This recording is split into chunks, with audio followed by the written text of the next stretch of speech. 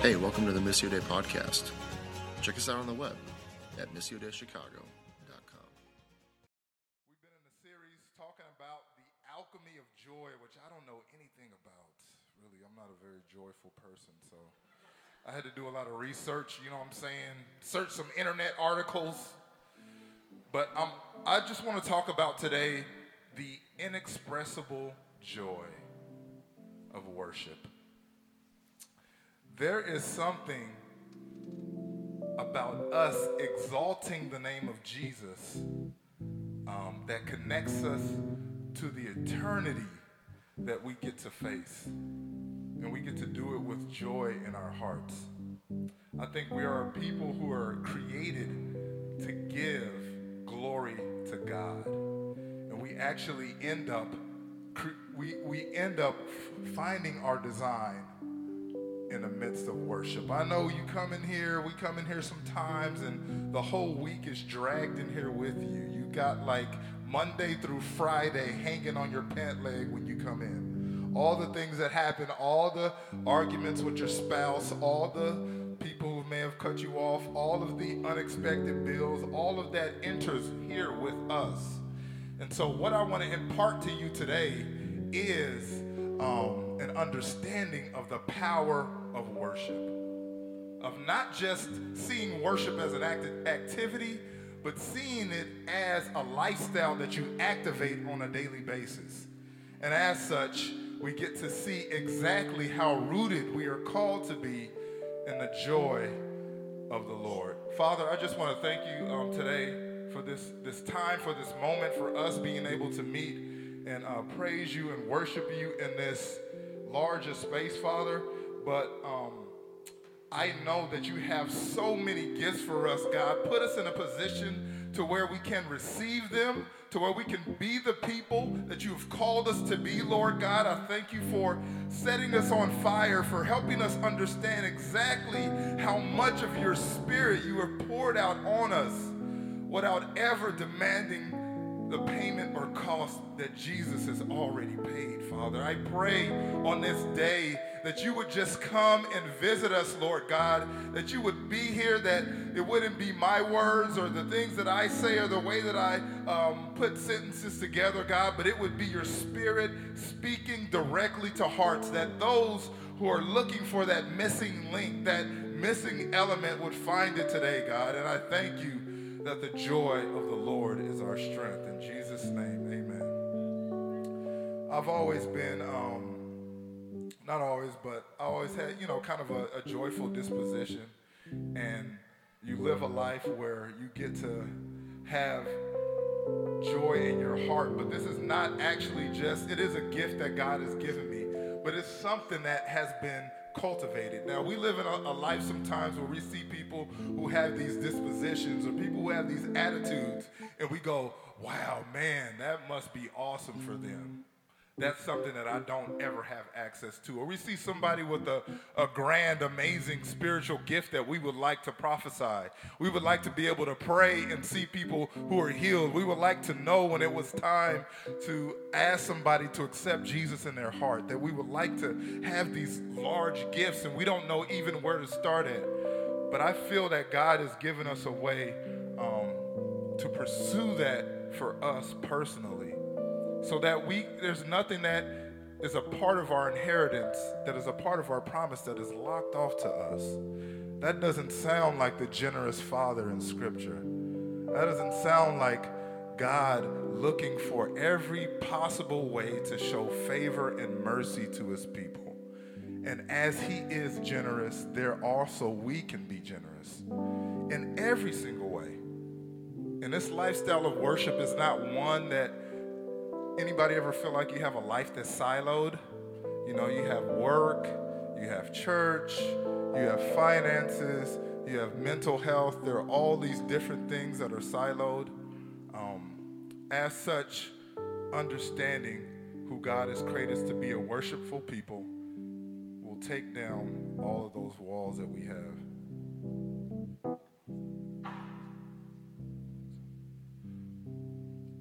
And so I'm going to read from 1 Peter.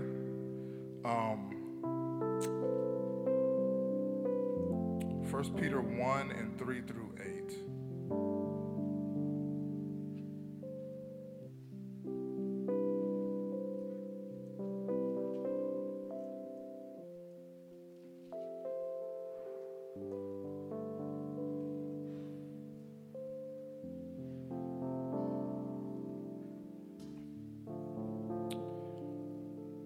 It is Peter.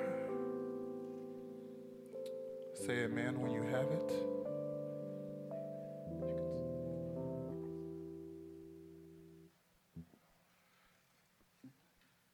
So it says, Peter, an apostle of Jesus Christ.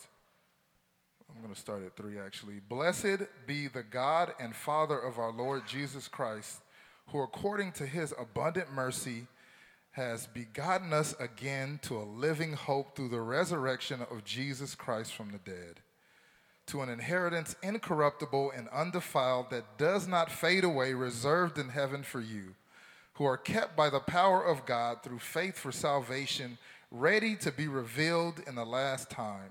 In this you greatly rejoice, though now for a little while, if need be, you have been grieved by various trials, that the genuineness of your faith, being much more precious than gold that perishes, though it is tested by fire, may be found to praise, honor, and glory at the revelation of Jesus Christ. Now listen to this.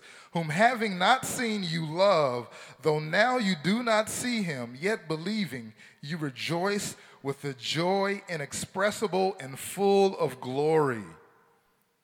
That'll preach just by itself. Yet believing, you rejoice with a joy of inexpressible and full of glory. That's a lot of joy and that's a lot of inexpressibility.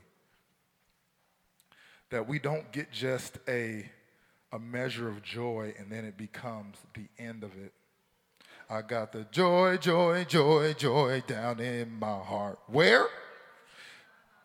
Down in my heart. How does it get there? I receive Jesus in my heart and I get a measure of that joy. How do I access the kind of joy that made people pray when they're getting torn apart by lions? Or made people worship in times when they should be cowering in a corner? How did we access that kind of joy? And I posit that it is through worship. Worship is the manifestation of this inexpressible joy that there is no way, nothing you can do that can shape and show you that you can fully produce the joy that God has put in your heart. But how does that even make sense? I feel like, you know what I'm saying? You ever heard of the gateway drug? You know, what is that? Marijuana, right? You can say that in church. It's cool. It's going to be legal soon. So, but it's like joy is the gateway gift for the rest.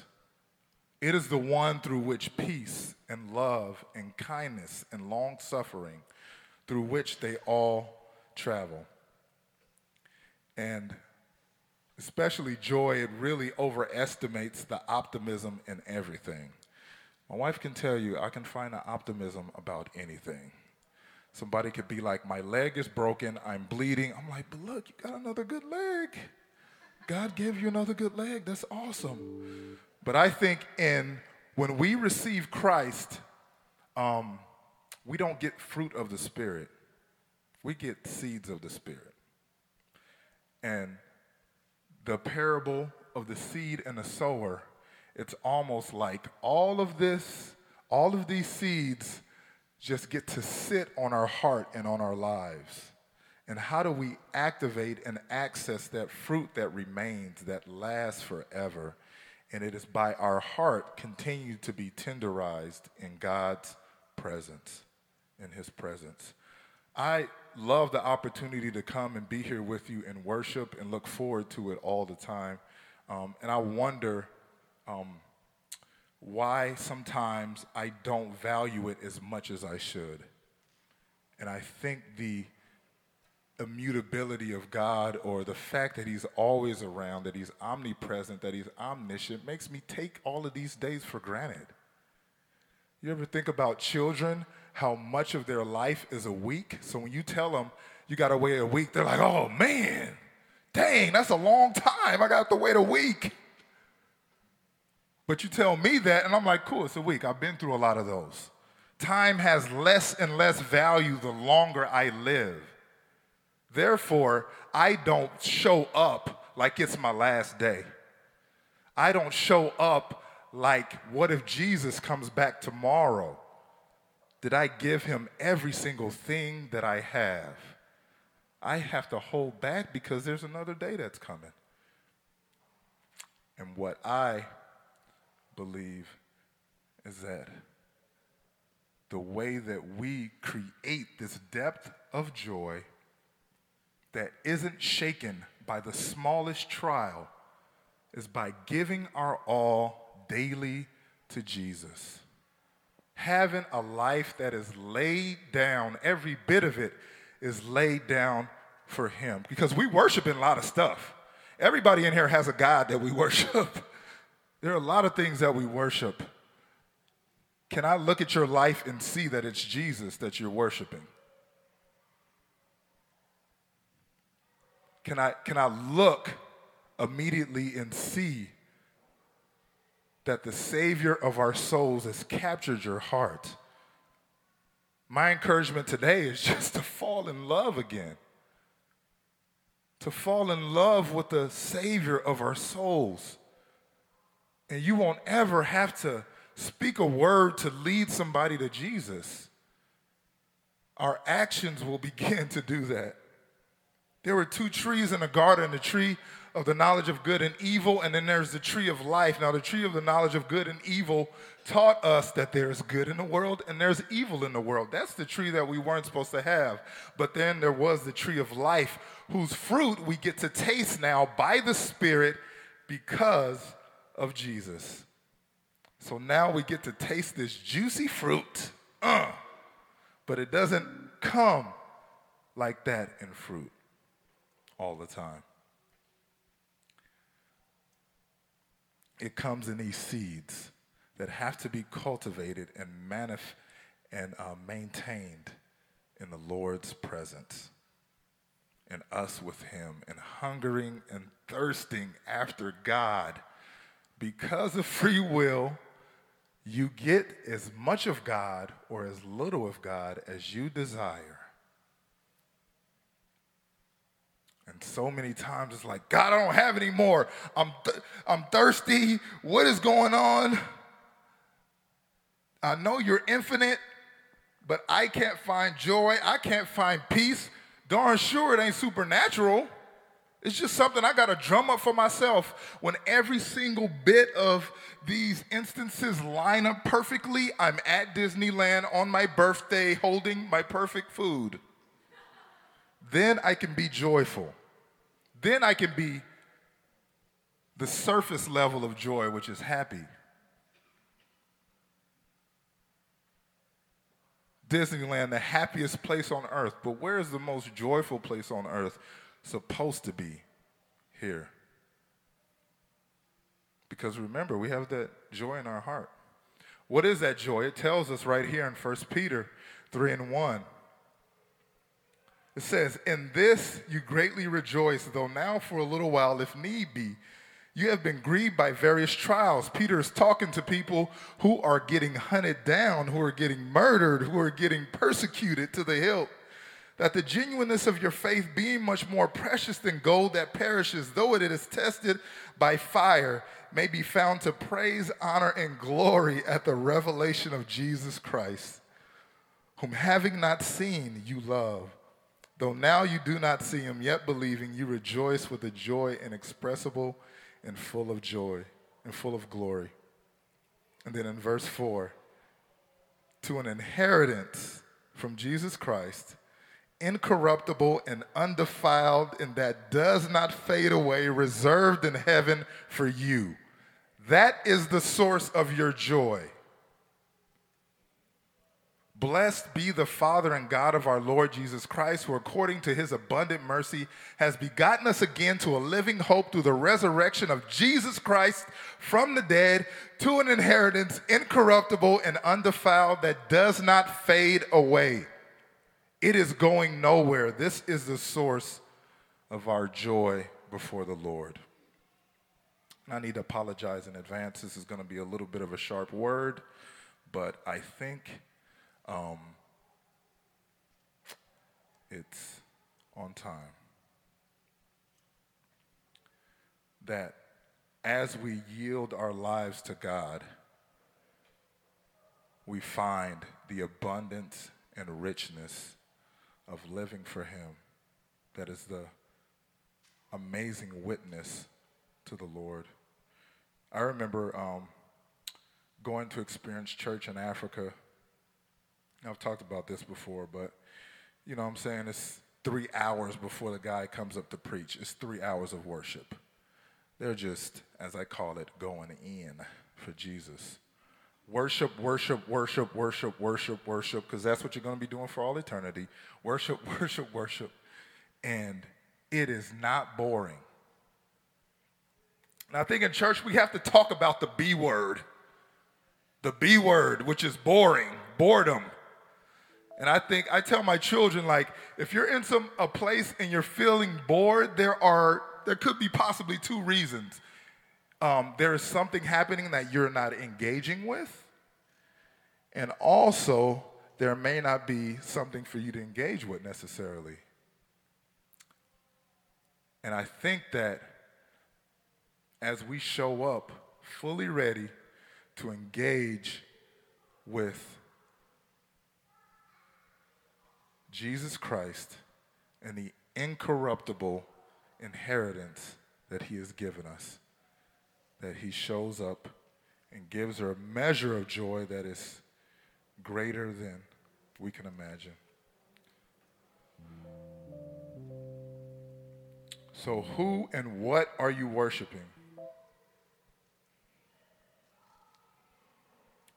In this you greatly rejoice, though now for a little while, if need be, you have been grieved by various trials, that the genuineness of your faith, being much more precious than gold that perishes, though it is tested by fire. Turn to Daniel 3, please.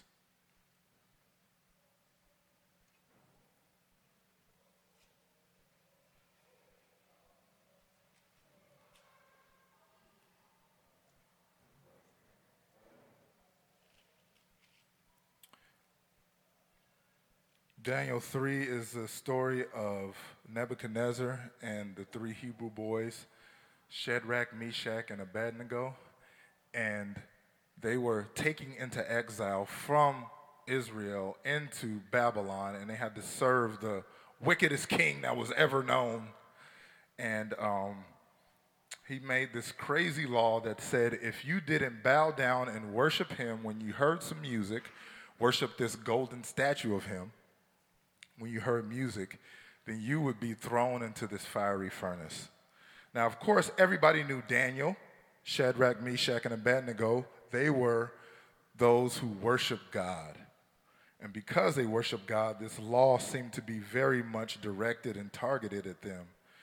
But we see the beginning of their interaction with the king starting at verse 15, after they decide that they are not turning back from what God has called them to do.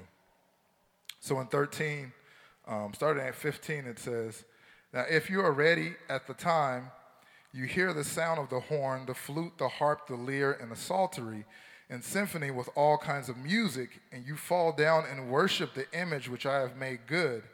But if you do not worship, you shall be cast immediately into the midst of a burning fiery furnace. And who is the God who will deliver you from my hands? King is puffing out his chest a little bit. Shadrach, Meshach, and Abednego answered and said to the king, O Nebuchadnezzar, we have no need to answer you in this matter. If that is the case, our God whom we serve is able to deliver us from the burning fiery furnace, and he will deliver us from your hand, O king. But if not, let it be known to you, O king, that we do not serve your gods, nor will we worship the gold image which you have set up. Then Nebuchadnezzar was full of fury, and the expression on his face changed toward Shadrach, Meshach, and Abednego. He spoke and commanded that they heat the furnace 7 times more than it was usually heated.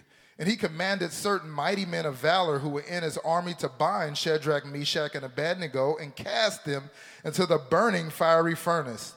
Then these men were bound in their coats, their trousers, their turbans, and their other garments, and were cast into the midst of the burning fiery furnace. Therefore, because the king's command was urgent, the furnace exceedingly hot, the flame of the fire killed those men who took up Shadrach, Meshach, and Abednego. And these three men, Shadrach, Meshach, and Abednego, fell down, bound into the midst of the burning fiery furnace. Then King Nebuchadnezzar was astonished, and he rose in haste and spoke, saying to his counselors, "Did we not cast three men bound into the midst of the fire?" They answered and said to the king, "True, O king." "Look," he answered, "I see four men loose, walking in the midst of the fire, and they are not hurt, and the form of the fourth is like the Son of God." They had a fourth in the middle.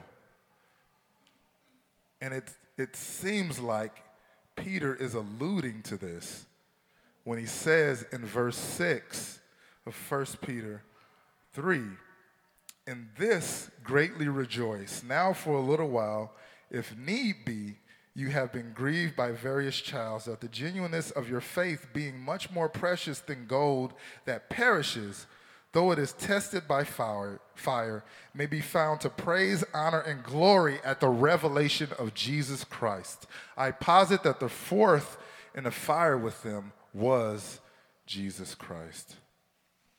In the midst of the fire with them, because worship is a very key activity that we do. It is something the enemy always wants to misdirect. Why is it when I'm in a bad mood, the first thing that is taken is my ability to exalt God, my ability to trust who he is, my ability to praise him to others? One of the first things that gets removed because of how powerful it is. And we may be under certain things and, you know what I'm saying, feeling this pressure of life, and there's something that happens when we worship in the midst of it. It is not joy unless it exists when everything is going wrong, because then it's just happiness. It's just a fleeting moment that may not be actually rooted in the eternity of Jesus Christ. And I love this passage because they seem so courageous for doing this. They seem so aware of God's promises to keep them even in the midst of a fire, even not feeling threatened by that, because it's crazy. Being a worshiper makes you crazy. If anybody has ever seen me worship, I know I worship crazy. It's like, what is wrong with this dude? Like, he's jumping up and down, and it is not something that I'm doing to create a show. It is nothing that I'm doing to worship and then leave here and live whatever kind of way I want to live. It is because the bigger, the higher that I exalt Jesus in my life, then the lower all of the things that keep anxiety and fear at my door seem. We very often have very big problems in a very small God who doesn't receive the due praise and exaltation in our lives. And everything seems like a massive problem that is threatening to kill me or to wreck me or to take me completely off track. Now, I know we all have things that we go through. We have depression that we're dealing with. We have all, and it doesn't mean that we don't go through these trials, but it does mean that we do go through these trials with a very clear picture of the person of Jesus before us. Yet his glory is being revealed even in the midst of these fires. His glory is being revealed even in the midst of these troubles. So that the option of giving up and turning back is never one that's on the table, because it is an inexpressible joy of knowing that, yes, My inheritance is in heaven, but Jesus is down here with me. There is something about the withness of Jesus that expands when we worship. There's something about exalting his name higher than every other name that makes me very conscious of his withness with me. And I know, look, worship can look a lot of ways. It can, look like taking care of your child at home. Worship can look like cooking a meal for your family. Worship can look like reading your Bible. It can look like journaling. It could look like painting. It could look like a number of things. But it needs to look like something. It needs to come from a place of exalting Jesus and being connected to him. Can you imagine a day where you were never not aware of his withness?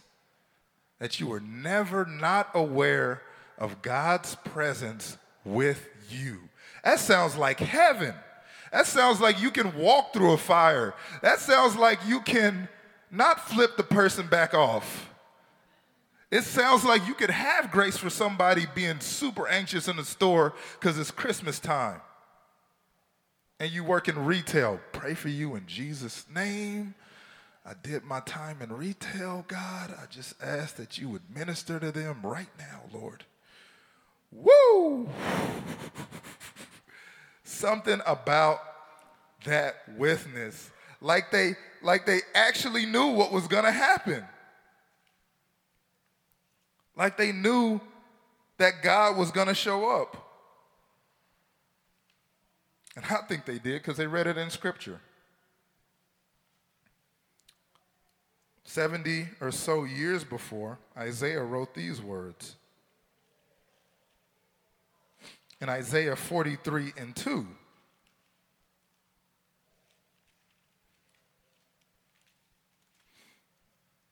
He wrote, "When you pass through the waters, I will be with you, and through the rivers, they shall not overflow you.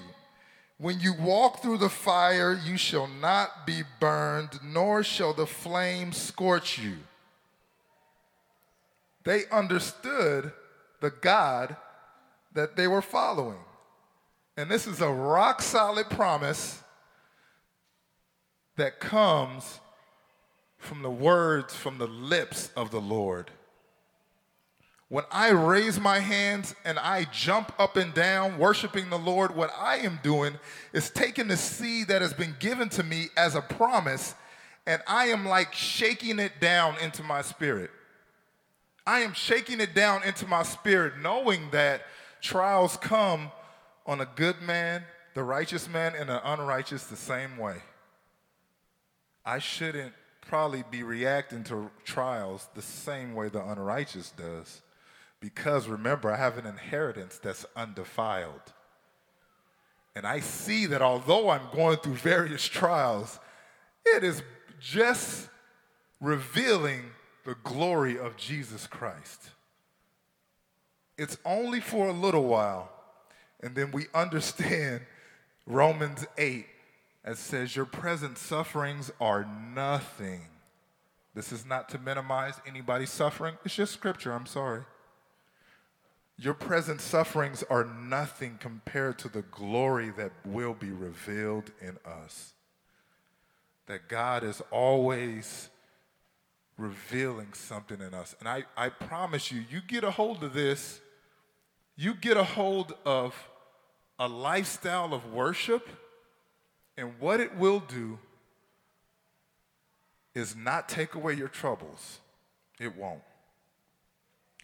But it will put your troubles in their place and put Jesus in his place. Because we are exalting the name that is above every other name. So I pray for myself and for all of us that when we enter any space to worship the Lord,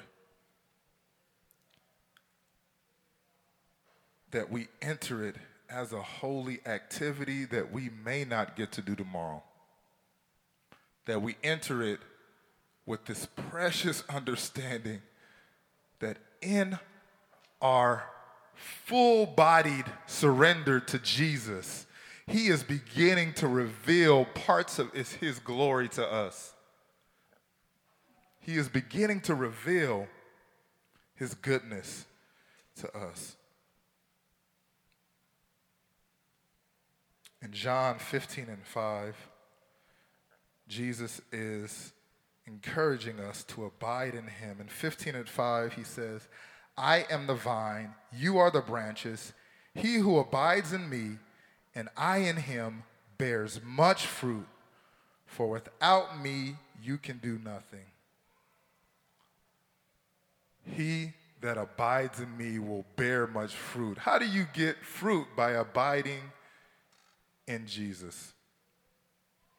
So that means any fruit that comes outside of abiding in Jesus is not really a fruit. It's like a fruit snack. It tastes fruit-ish. It's like joy exists only in his presence. For in his presence there's a fullness of joy, and at his right hand there's pleasures forevermore. He has it all with him. And when we are determined to understand his witness, then we become a witness to others. We say, you know what? Let me tell you about how awesome this Jesus is who is with me. How I have this unshakable, undefiled inheritance in heavenly places that is more precious than gold. Using those words, more precious than gold, because all these idols and other things that we can worship are normally made of gold. They're made of something nice and shiny and beautiful. You know what I'm saying? Anybody like seams in here? Like, you ever see like this perfect seam like on a new garment? It's just amazing to me. I don't know why it's so beautiful. It's like, yeah. Or you open something and it's packaged nice, like an Apple product, you know what I'm saying? You crack like a MacBook. It's like, ooh, Jesus. The design is awesome. All these are beauty. All these bring joy. All these things that bring these things are mere objects that can only be a fruit snack. They can only taste like fruit. They can't actually be that fruit. Because when we tenderize our heart and these seeds sink down in us, they make fruit that lasts. Do you want to feel joyful, or would you like to be joy with Jesus? Do you want to feel peace certain times? Or do you want to hang out with the Prince of Peace and have it become a part of who we are? There is a power when we become worshipers. We get to talk to our souls and not be controlled by them. Get up, soul. What's your problem? We worship on Sunday. Get up. You can go. That's what David did. He's like talking to himself. David did a lot of talking to himself. In Ziklag, when they return to camp and the whole camp is burned and everything is gone, all their wives are gone, all of their food is gone, all their provisions are gone, and it says that David's men wept until they had no more strength. I got a 10-year-old daughter. That takes a long time. It takes a long time to weep until you don't have any more strength. And then it said David turned and encouraged himself in the Lord. He was like, you're still awesome, man. Remember you killed that giant? Yeah, that's good. Oh, yeah.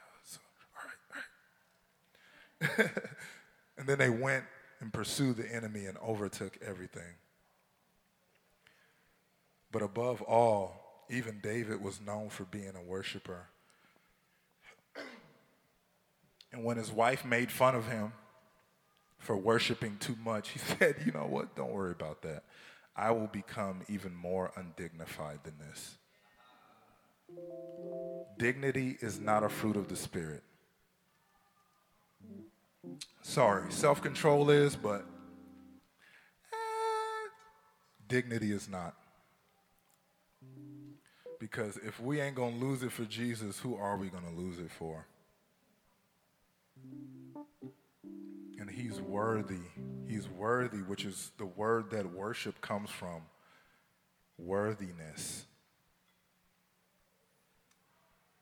And as we give him all that's due to him, we begin to bear fruit. Connecting to the power of the Spirit that increases during adversity. Today is the day, 3 years ago, that my sister was killed in a car accident. And this week was also the week that we closed our church plant, never to open again. It's a painful week for me, full of grief and mourning. And I remember the day that we were at my sister's memorial service. There's 7 kids in my family, 6 boys and 1 girl. And she's right in the middle. And we're at the service, it's at a church, and it's a time of worship, and I'm worshiping the Lord. And I look down the line, and all of my brothers are worshiping the Lord. And somebody mentions how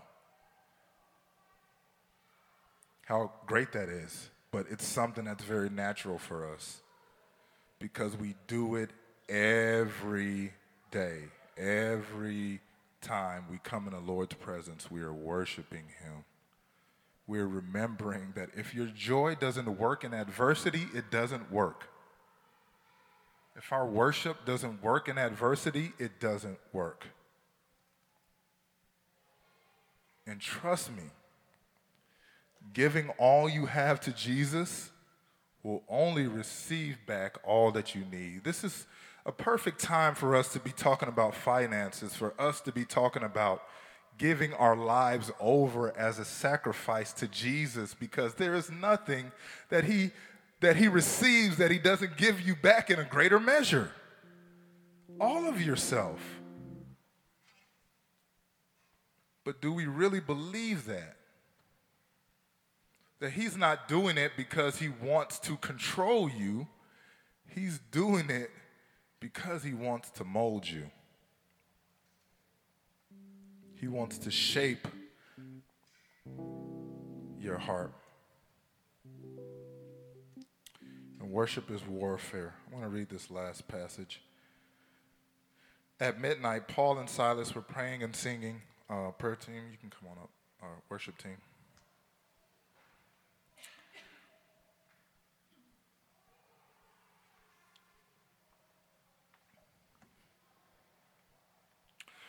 But at midnight, Paul and Silas were praying and singing hymns to God, and the prisoners were listening to them. Suddenly there was a great earthquake, so that the foundations of the prison were shaking, and immediately all the doors were opened, and everyone's chains were loosed, and the keeper of the prison, awaking from sleep and seeing the prison doors open, supposing that the prisoners had fled, drew his sword and was about to kill himself. But Paul called out in a loud voice, saying, "Do yourself no harm, for we are all here." The power of worship in the midst of adversity. And Paul and Silas had been followed by this girl who was demonized for days, and they decided to finally cast the demon out of her, and they were thrown immediately in prison. The first thing they think to do is to worship. Which my natural thing to do would be like, it sucks, this is horrible, God, why did you put me here? What are you doing? It's crazy how their whole environment was changed by exalting the God in whom change exists and transformation exists. I pray that you all leave here with not just the understanding in your head of how important it is to exalt the Lord, but I want to pray that you would be imparted and infused with a new passion and love, a freshness for who he is. You want to stand up? There's something that happens when we first get saved where we are just enamored with Jesus. And over time, as time does, it begins to dim our flame, and the troubles of the world begin to choke these promises and seeds that God has put inside of us. But I just want to pray that the way God is giving you to receive joy, that the way God is giving you to worship him, that it would permeate every area of your life. Like every area of life would look like worship to Jesus. That we wouldn't say, it's Monday now, but that we would give God Saturday and Monday and Tuesday and Wednesday, that we would not be drunk with wine, but filled with the Holy Spirit, singing songs and hymns in our heart to Jesus. You will be very surprised how much this changes your posture and changes your environment.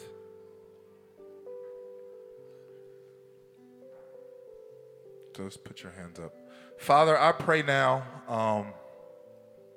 for an impartation of all the joy and passion that you've given me, that you would just pour it out right now on us, Lord Jesus, that we would consider every moment as precious before you in your presence, God. That we would go just like Jacob, and that we would grab a hold of you, God, and we wouldn't let go until you bless us, Lord Jesus. That this is not just attempting to stir up some kind of emotion. This is us rooting ourselves in a foundation that is you.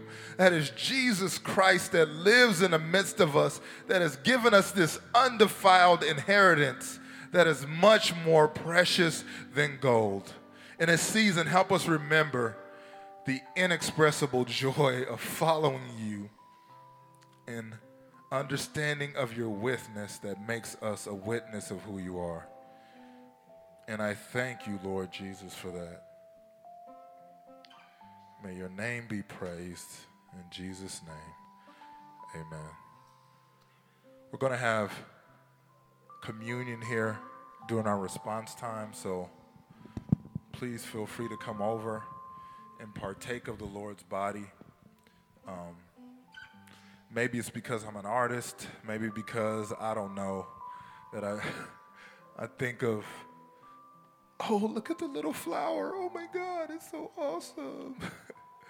But I think there's some of that in every one of us, this childlike wonder at all that God has created. So let us wonder being in a company of so many beautiful people and being in a company of those who have Jesus and his joy in our hearts.